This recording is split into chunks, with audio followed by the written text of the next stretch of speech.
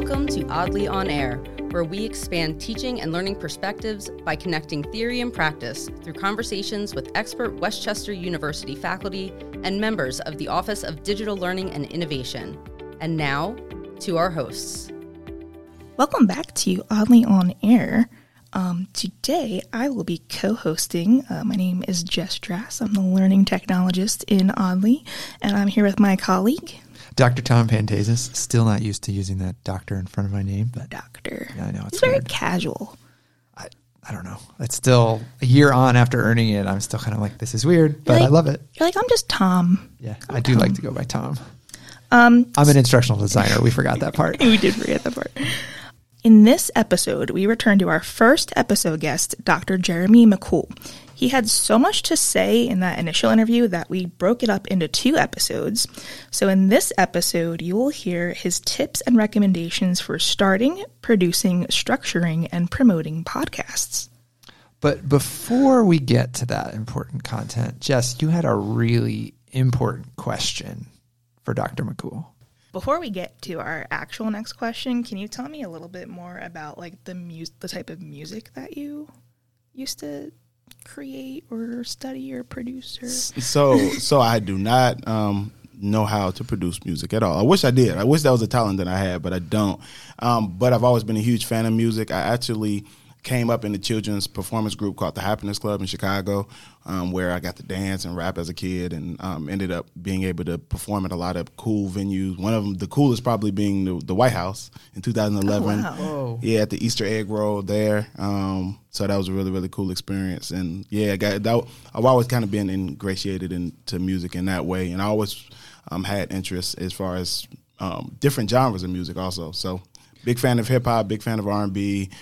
Big fan of oldies. I'm just big Isley Brothers fan.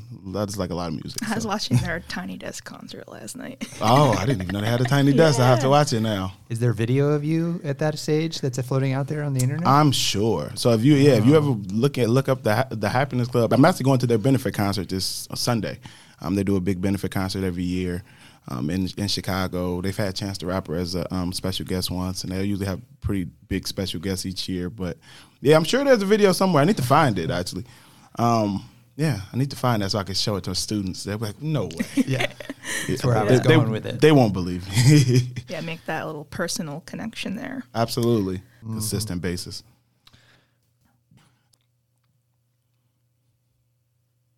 So do you have any tips for folks who might want to start a podcast? Do you have any things you want to highlight? I would say one thing is find your niche, I think, is the biggest thing. I think that human beings are a lot more common than we are different.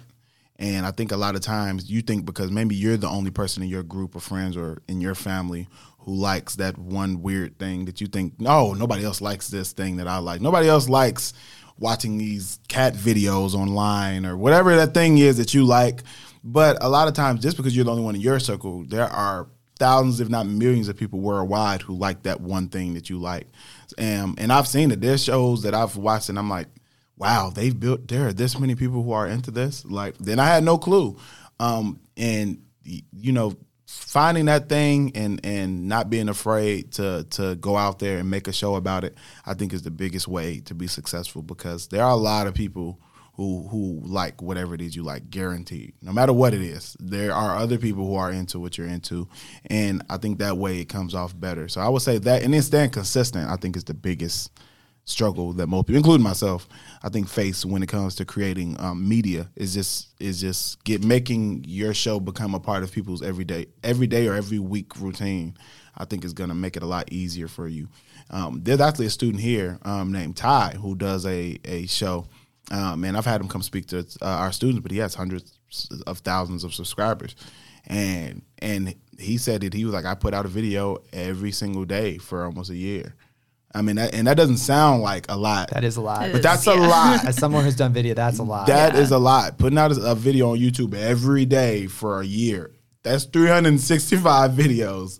So, and yours doesn't, it could be every week. It could be, 2 times a month, bi-weekly. But I think staying consistent on a schedule and making sure that your listeners are like, okay, every Friday I'm going to listen to you. Every first of the month, whatever that schedule and timeline is, they know that this is what I have to look forward to, and that when I go to YouTube or I go on Spotify, I'm going to find your video on this specific day. I think it's very beneficial too. It's so fascinating. I see these connections to like learning and the like consistency for students. Can we consistently deliver information on a regular pattern to help them with it's amazing, some of these things that overlap and interact sometimes. You gotta know where to get it and when to get it. Yeah, we're creatures of habit. Yeah, we are. You know, we like to do certain things at the same time. There's podcasts that I listen to on specific days when I'm in my car, and I'm like, okay, I know that this podcast is going to be out Wednesday. Even if I don't get to it till Thursday, I know that it's going to be out by Wednesday. So, I think that we're just wired that way.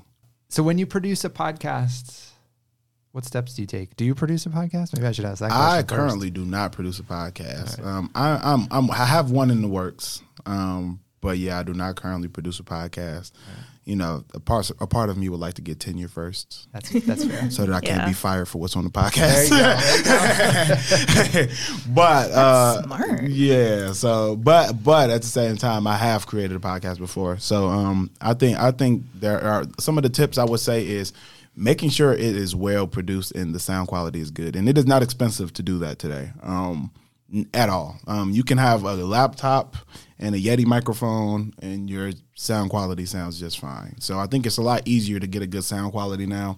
But if you're just recording it into your phone, most people, sound quality is something that would just poor sound quality, especially with audio, will make somebody turn it off immediately. So I think having good sound quality is one of the biggest tips that I can give. So kind of on that similar topic, do you have any like suggestions about an equipment setup? I think it depends on your budget. It's the biggest thing. I think if you do not have a lot of money, the thing that I would suggest would be a USB microphone. For somebody like a college student or somebody who's just getting started, I would suggest a reliable computer. Paying for software, if you cannot pay for like Adobe, Adobe Audition or any of that stuff, which are very expensive, especially for a college student, I would say get Audacity, which is a free audio software that you literally just download and you record right into. And then I would say get a USB mic. I'm not being paid by Blue Yeti, so I hate to say that, but Blue Yeti has been reliable. I've had one Yeti microphone that I've had forever, and it has taken some falls. It has been thrown into some luggage, and it has stood the test of time and still works consistently. So. And they're not very, very expensive. You can get one for, a little over $100. So I would say get a Blue Yeti microphone, a computer, audio software, and I would say that is a good starting point. After that, of course, you can branch out and get better microphones. Shure has great microphones. You can get a Rodecaster like we have here that's being used to an audio interface and all of those type of things. But I think the best way to start, USB mic, computer, and a software to record into. I think those are the best things to start with. Tom, do you think you're the tech guy. What do you think? Tom, what do you think is the best thing to start with? No idea. Although I would say it's funny you were saying the Yeti piece, because I was just reading something the other day that was an article about like good microphones to get, and they're like, don't get a Yeti. Really? So, yeah, I'll have to pull that article and put it in the show notes. I don't remember what they were saying they wanted, but oh man, my Yeti's been good. I've done a lot of work on that Yeti. I've helped with audio books. I've done radio stuff. And they take a beating. I don't know if they were talking about the quality and like the beating standpoint. I think they were just talking about the audio. Just sound. the audio. Oh yeah, there are better mics, but I don't know if there are better mics for $100. Yeah, that's probably true. I'm not a snob, so like my $50 Snowball microphone. That's by the same company. That's by Blue. Yeah, same company. I think the Snowball is a good one too. I don't know how you pronounce this, but I recommend this to students who don't have the money to buy Yeti. I think it's Fifine. I don't know how you pronounce it. Fifine. But they sell them on Amazon. They're like $30 or $40. Me and another professor at IUP tested them one year, and they had good sound quality for a $30 or $40 microphone. So another free ad. Well, and I'd be curious too, especially students or folks that are here at the university, there's resources that they could identify or find to help them out in terms of finding a good quality microphone. And I know for faculty for sure, there's definitely opportunities with the Office of Digital Learning and Innovation that has equipment that they can borrow or utilize. Absolutely. So. The DMC at Westchester also, they have, we recently requested 10 of those mics I'm talking about that you can check out there to work on your projects. So, yeah, they're definitely resources here at Westchester that you all can get if you don't have the finances to be able to afford any of those stuff. But for people who want their own, I think that is a good place to start. Do you have any rules about like structuring a podcast in terms of parts or components as they go through? I mean, and I'm assuming there's some pieces to like a radio broadcast that may tie in too, right? Like, absolutely. So in their show guides, I give them a show guide that they follow in my class, in the digital storytelling class, that kind of gives them just a basis of where to start. So as far as creating the name of the podcast, creating a title for the episode, creating an intro being very important. People do want to know who they're listening to. So making sure to introduce yourself, introduce the show, why should the person listen, what is the overall basis of the show, putting those type of things in the intros. And then I think separating it into segments can be helpful, but there are shows that don't. So there are shows where it's literally just people just sitting around talking after the intro has gone out, and it's just more casual. But I do think that having topics and doing some pre-production is beneficial for any show, just because of the fact that it keeps you on track, and it also just provides some type of format and information that you have to be an expert in whatever it is that you're talking about. So that, for instance, if I'm doing a show about music, having a list with me of albums that are new and out at the time is beneficial, because I can pull from those while I'm having a discussion, so that I'm not just on air saying, what's the name of that song? What's that album? Because, that can get frustrating to a listener. It's funny you say that, because another one of the articles we pulled out, podcasting as faculty development medium and method, the story of a podcast series showcasing teaching excellence in higher education, which was 2019 from Mooney. One of the things they talk about is like briefing ahead of time your guests on kind of formatting questions and giving folks just a little bit of a heads up. So, and I think even with interviews, especially if you have an interview-based podcast or show, even when I bring in guest speakers in my classroom, I give them questions in advance. I usually end up asking them questions outside of that, depending on where the conversation goes. But they have a basis of things that they can prepare for when they come and speak to the class, so that it's not just, they're not just on a whim and, stumbling over words. I want them to be shown in their best light as well. So I think it's beneficial for sure. Yeah, and especially because you want them to stay on topic and right. talk about the stuff that's relevant to.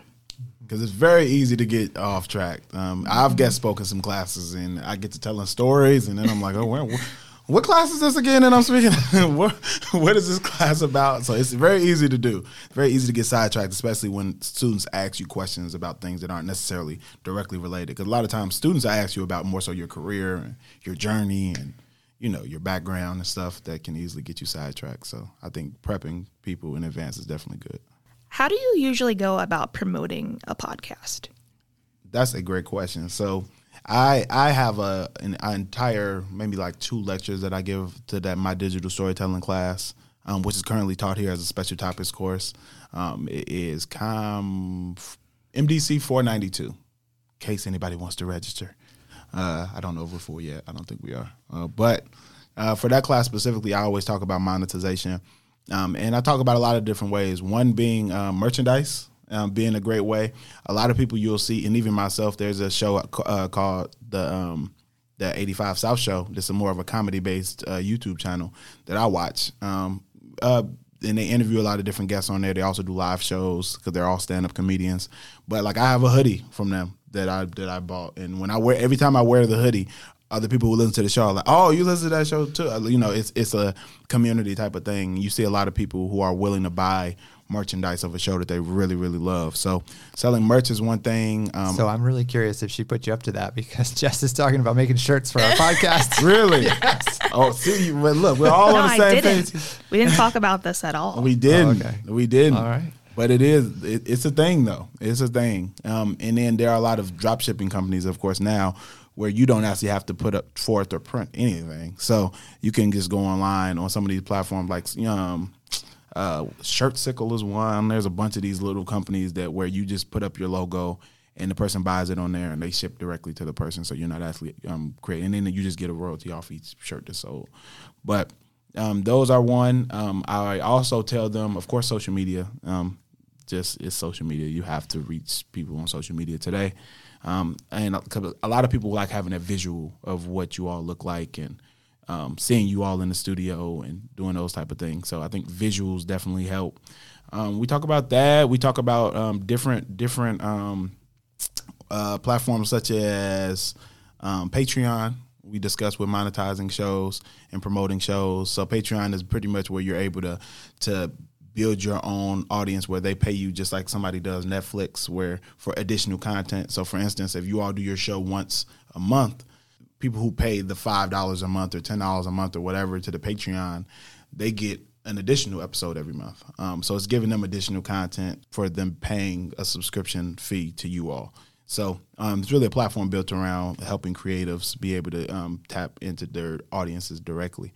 So I talked to them about that. I talked to them about social media. I talked to them about YouTube ads and things of that nature. So there are a lot of different ways to promote your shows today. It's just a matter of, like I said, staying consistent.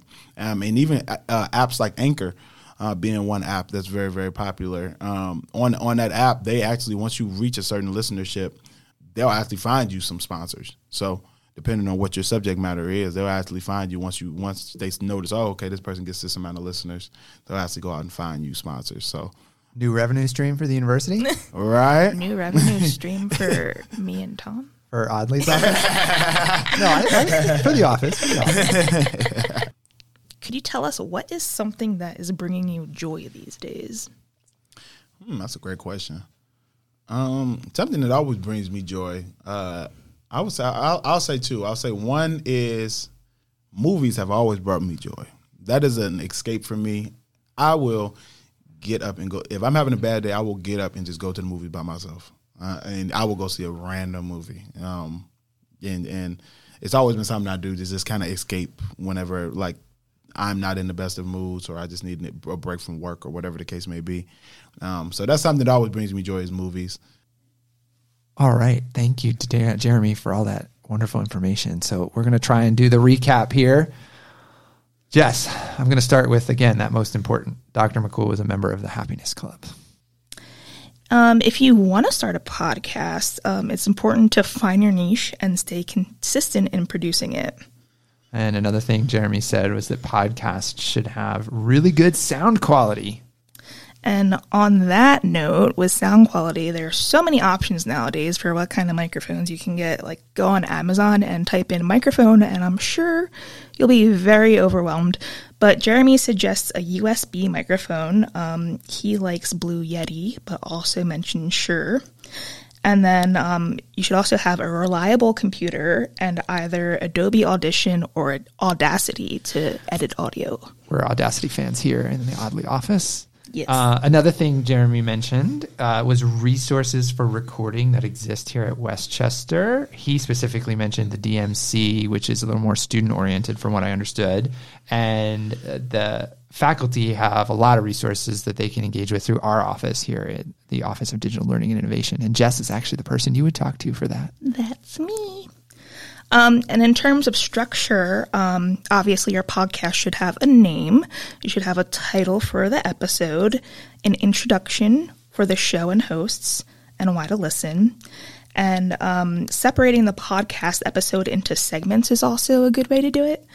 And then it's also helpful to have, topics kind of fleshed out and some pre-production to help the host and the guest stay on track. Yeah. Jeremy was talking about just kind of make sure you do your homework, which I thought was really key there on that, doing your pre-production work.